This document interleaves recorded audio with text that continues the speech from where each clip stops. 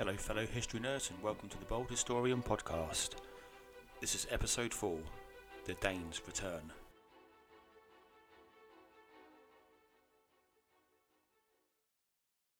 The Danish Armada set sail in the summer of 1069 and landed sometime between the two feasts of St. Mary, which occurred on the 15th of August and the 8th of September. It seems the Danes followed the route of their old Viking ancestors by raiding their way up the east coast of England from East Anglia to the River Humber. Here they were joined by their English allies, Edgar Atheling, Earl Gospatrick and Melswine. With Edgar Atheling involved, there appears to be a conflict of interest between the ambition of both Edgar and Swein, who both sought to become king of the English. However, Swein did not partake in this invasion. Command of his army was given to his brother, Asbjorn. The English rebels were in a jubilant mood, and the days of Norman rule in England appeared to be numbered. William was hunting in the Forest of Dean in Gloucestershire when he heard news of the Danish invasion and the raiding along the east coast. He sent messengers to York to coordinate a defensive plan of action.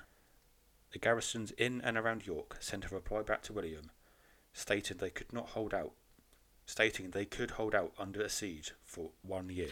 However, upon realising the true size of the Danish army, the garrisons soon changed their tune. The defenders of York burnt down the houses that lay just beyond the walls of York. They did this out of fear that the attacking Danes could utilise the timber in attempts to bridge the defensive moat that encircled the city, and inevitably the fire spread out of control and more or less engulfed the whole city.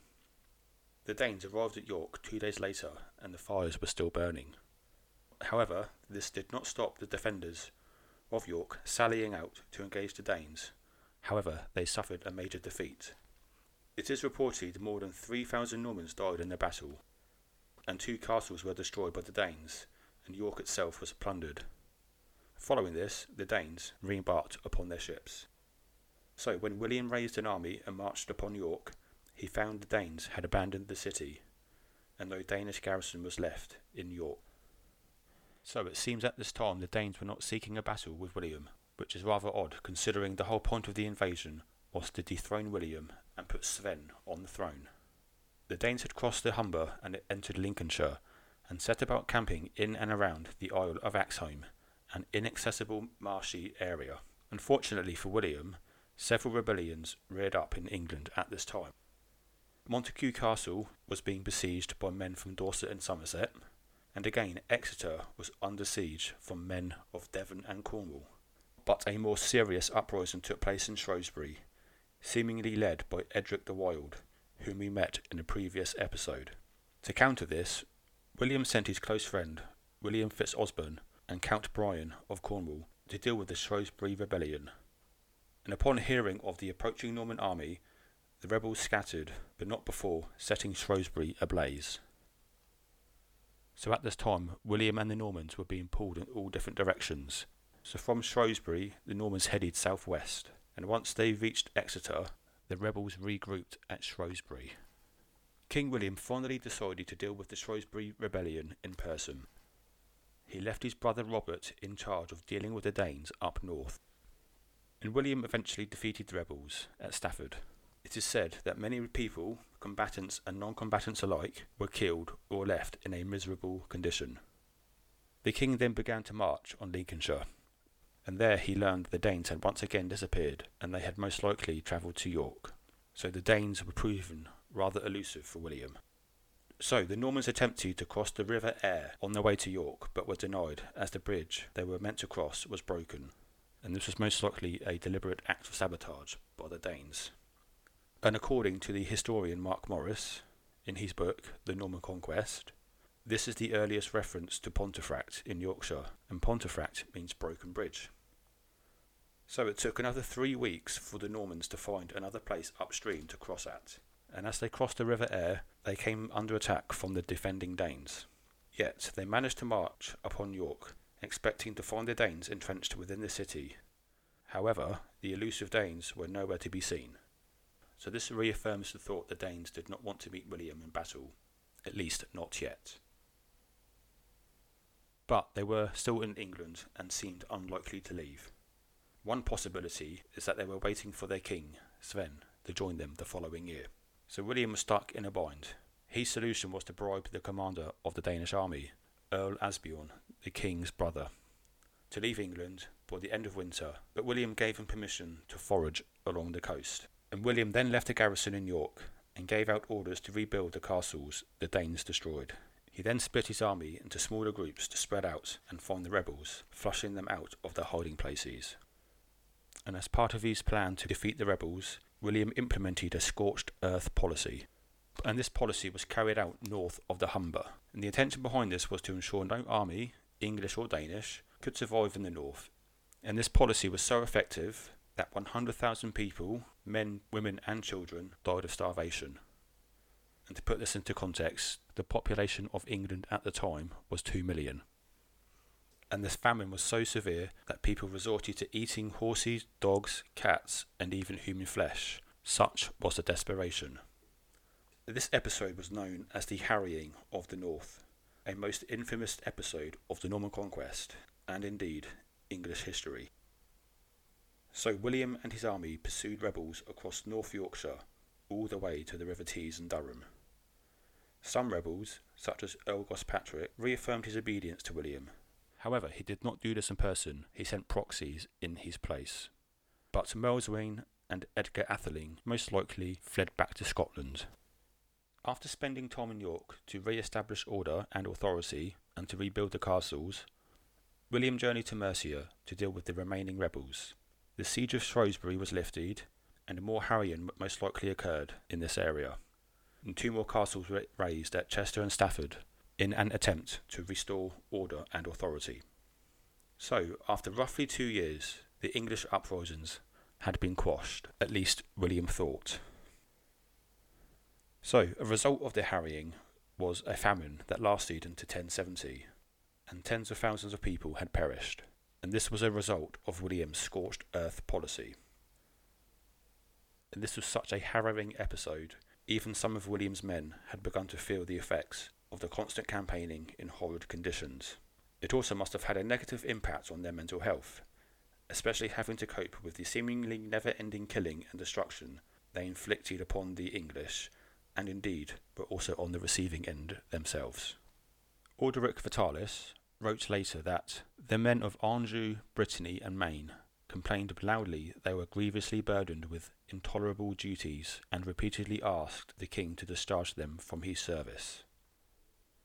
And it is likely that their mutiny in William's army was becoming increasingly possible. There were desertions, to which William responded and called these men idle cowards and weaklings. It's important to note medieval Europe was a harsh place to live, with many atrocities being carried out. So again, after the rebellions, William had plenty of spare land to dish out to his supporters, and much land was confiscated from English nobles, including Edgar Atheling and Maelswain. However, Gospatrick, who offered his fealty again to William, had his lands restored to him in January 1070. And to note, the confiscated lands of Edgar Atheling and Maelswain were awarded to a Norman called Ralph Pagnell. By the end of William's campaign, land given to loyal followers was in abundance. However, the same cannot be said of money. The problem William had was that not all of his soldiers wanted land, and would rather be rewarded with money, something tangible they could take with them back to the continent. So in order to keep his troops happy, William decided to raid the monasteries of England for hidden money and valuables stashed there by English nobles. And as we know, William was a very pious man, so this act of thievery from the church just shows how desperate William was to retain the troops within his army. So at Easter in 1070, William was recrowned as King of the English in Winchester, and this was most likely done as a reaffirmation of his authority over England, following the many rebellions within the last couple of years. And William asked the Pope for support, and the Pope sent a legation to England which consisted of 2 cardinals and a bishop. And William requested papal support, in a way, for atonement for the harsh and brutal campaign he carried out. A large amount of people had been killed during the Norman Conquest, especially in the past year, and William decided he needed to atone for this. And as mentioned earlier, many troops of William's did decide to return home to the continent due to the scale of the atrocities inflicted in England. Another reason for the legation to visit England was the reformation of the English Church, and this was due to take place shortly after the conquest, but had been postponed due to the constant uprisings. As we know, William sought papal support for his Hastings campaign and to be crowned as King of the English, and in return William promised the Pope that if he became King of the English, he would enact reforms within the English Church. And this reformation was not the same as Henry VIII's reformation. The reform included the replacement of the bishops of Winchester and Windsor, amongst others, and also the replacement of many abbots across the country. And these men who were replaced by Normans. So in medieval Europe, there were two main pillars of society. The first main pillar were the secular rulers, i.e. emperors, kings, queens and dukes. And the second main pillar was the church. So following the Norman conquest, William and the Normans were in charge of England's government, and now they were taking up positions within the English Church with the Pope's full support. And by 1070, out of the 15 bishops in England, only 3 Englishmen remained. The Normans had well and truly cemented their power and authority in England, controlling both pillars of society. And now this control was in place, William even began to impose military service upon the church. Due to the numerous castles built in England since the conquest, there was a need to man them. To be able to do this effectively, William had to pay his mercenaries, and this was done in part by taxing the church, which was now a legal requirement put in place by the king. So as we can see, a feudal type system was now being implemented in England, as was done so by William in Normandy years before. And the church also had to provide manpower to garrison these castles. For example, the Abbey of Ely in Cambridgeshire was obligated to provide knights for the land they held from the king to provide guard duty at Windsor Castle. And due to the fact the Danes were still roaming the east coast of England, the castles in this area had to be garrisoned. And furthermore, in May 1070, King Swein of Denmark arrived in England, ready to claim his throne from William. And there he met up with his brother Asbjorn at the mouth of the river Humber, where the Danish fleet was laying at anchor. And the English who lived in and around the Humber greeted Swein with wonder and joy. But shortly after Swein landed, Asbjorn moved south into East Anglia and seized the town of Ely. And here, the people in the Fenlands, in Norfolk and Suffolk, and Cambridgeshire welcomed the Danes with open arms. And this was because the north of England and East Anglia had a rich Danish ancestry.